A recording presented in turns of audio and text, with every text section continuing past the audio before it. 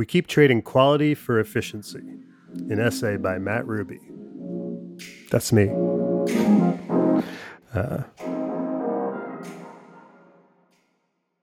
We love hacks. Anytime we can shave off a few seconds, trim the fat, and live more efficiently, it's so cool, right? But there's a dirty little secret about efficiency. We keep sacrificing quality to get it. Consider hand dryers, an efficient solution with only one minor drawback. They don't actually dry your hands. Inevitably, I wind up using the back of my shirt to finish the job. What the hell? Or how about QR codes? They make menus more efficient, right? Yeah, but they also make sitting down for dinner feel like going back to work. Just when you thought you had escaped screens for the night, you're forced back into scan and scroll zombie land. Here's BJ Novak on them. According to my iPhone, I am on my phone already 16, 17 hours a day. When I'm in a restaurant with another person, one time I'm actually like looking at the menu, talking to the person, they're saying, will you please be on your phone now too? Dating apps make meeting a potential partner more efficient. But how's that working out in reality? We're in a sex recession. Women must navigate an avalanche of unsolicited dick pics, and incels won't stop kvetching about how they can't get laid. Congrats on all that convenience. In the past, there was a barrier to entry to getting published. You had to convince someone with a printing press to give you valuable page space. Now we've made publishing easy, turning it into a free-for-all, infinite scroll, hot take paradise. Everyone's, quote, in the media. As a result, no one trusts the media. Back when ranters had to write an actual letter to the editor, at least you knew they cared enough to put a stamp on an envelope and mail it. These days, it only takes a few clicks, so we're all just punch drunk on dunks. Portable Bluetooth speakers are neat for a trip to the beach or as a vacation stopgap. I get that. But people frequently use them for their entire home audio setup. Or even worse, they use tinny-sounding laptop speakers. Any audiophile could tell you that's a lame compromise. Proper speakers have a woofer, that big thing at the bottom to produce bass frequencies. And I hate to break it to you, there's no workaround for physics. But we've decided to trade the entire low end of the audio spectrum for portability and ease of use. Want to know the price you're paying? Put when the levee breaks on a real set of speakers, the kind that look like they belong in a 70s sunken living room. And then crank up the volume. Listen to John Bonham dinosaur stomp his kick drum in an elevator shaft and notice those vibrations in your chest.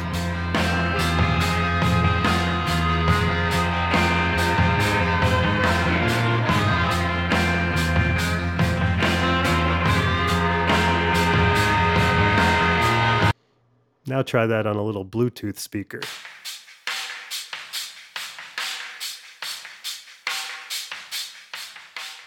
You'll quickly realize there's a chasm between those two experiences.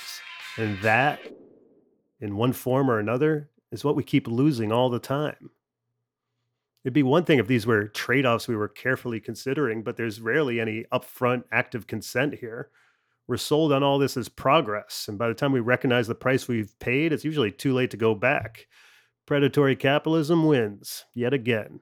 We lick our wounds while they count their stacks.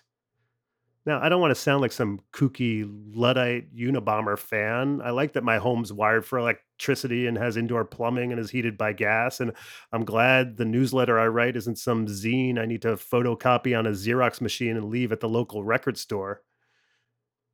Kids, Google Xerox to understand that last sentence, okay?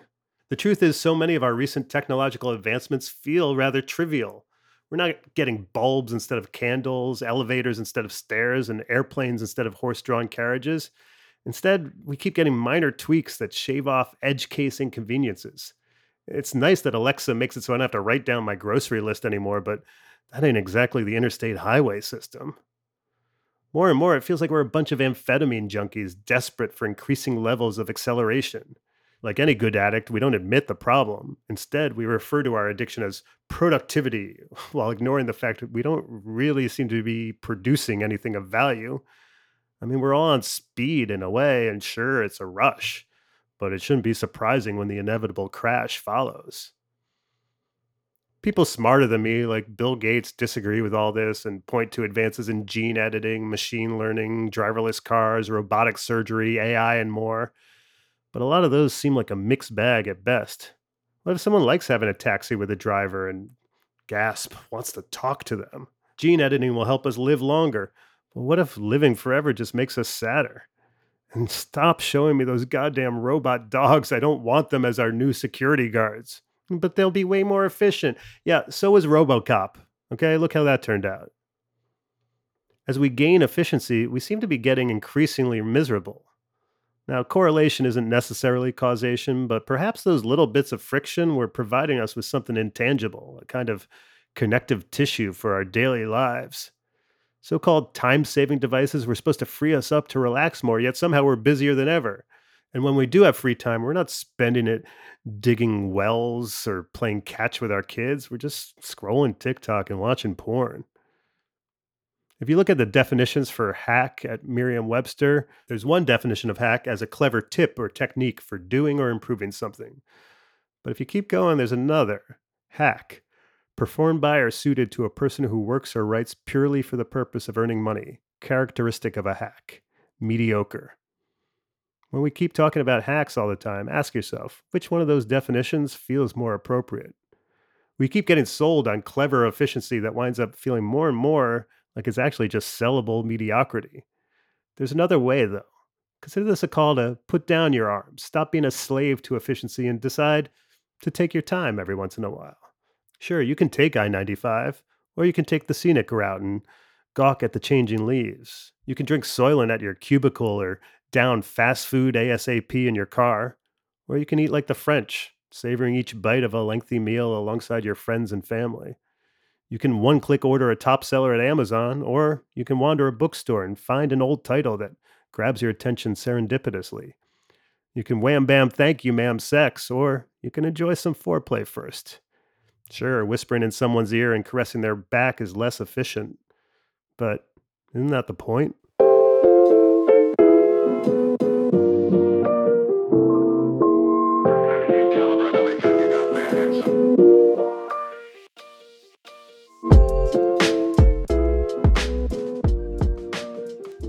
So that essay originally appeared in my Rubes letter, my weekly newsletter that you can sign up for at mattrubycomedy.com/subscribe.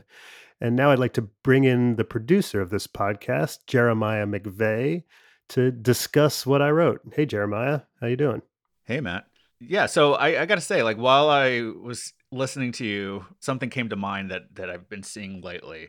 I don't know if you've seen this, and as we're recording this, I've been seeing it all over, like Twitter, especially, and maybe even Facebook and Instagram. I don't remember where, but these AI generated images of people in all these different settings. Like you can upload a picture of yourself. I guess I haven't done it myself, so I'm just kind of guessing how it works. But I did it. You did it? Okay, so you could speak more about this than I can. They're writing poetry and other stuff now too. Yeah. But go ahead. Yeah, I keep seeing it. Well, I saw someone posted an AI thing, The Avengers, if directed by Wes Anderson. And when you saw the pictures at first, it's like, yeah, that looks pretty much like what a Wes Anderson Avengers movie would look like. But then someone zoomed in on the hands. And hands are notoriously, I think, hard to draw for people. Like a good artist can draw hands and do something with them, and they're so expressive. But in all of these AI stills from this fake movie, the hands were just jumbled messes. Like some of the hands had like not enough fingers, some had too many fingers, some were just like they were just run together. It looked like a person had one long arm instead of two because they had their arms crossed.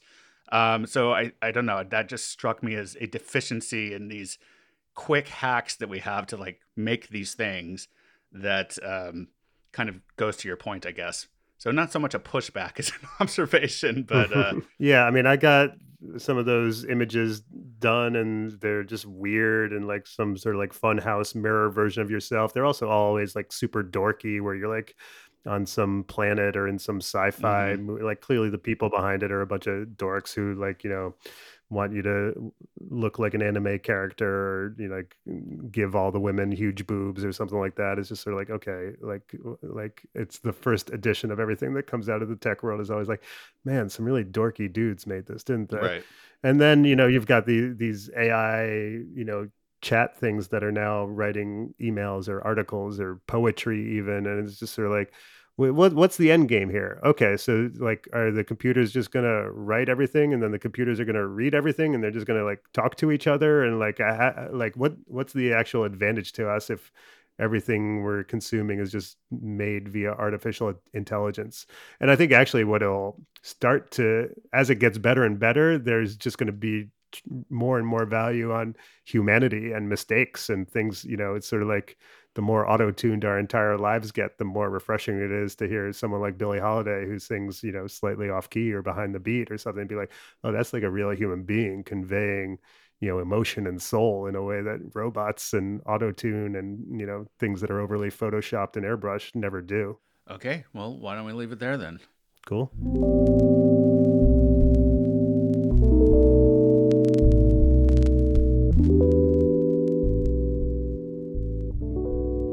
And now for some quickies. I'm aging like an iPhone. My face is cracked, my memory's shot, and when I get frisky, I gotta do it in low power mode so I don't finish too soon. New Orleans is fun because you can be covered in cocaine and played off by saying, I was just eating beignets. How to be fashionable as a man.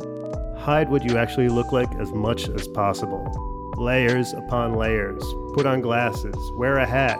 Scarves. Anything it takes. Just cover it all up and let us use our imaginations.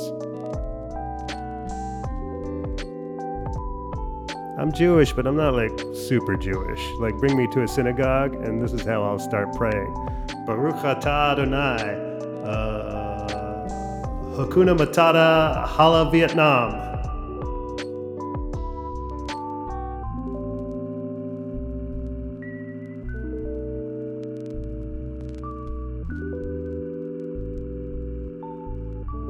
You can subscribe to or follow this show just about anywhere you listen to podcasts. If you have a moment, please rate and review the show on Apple Podcasts, Spotify, Good Pods, or anywhere else that allows you to do that. And when I say that, I mean like leave it a good review. I feel like that's obvious, but if you're just going to leave it a bad review, you don't have to. Anyway, it helps others find the show, which I really appreciate. If you want to reach out to me directly, you can email me at mattruby@hey.com. That's mattruby@hey.com. And if you like this podcast, you should subscribe to the Rubes Letter, where what you just heard first appeared. You can find that at mattrubycomedy.com/subscribe. And while you're at mattrubycomedy.com, you can also find links to my Instagram, Twitter, YouTube, and TikTok, where I post clips of my stand-up and other stuff too. Thanks so much for listening. I appreciate it.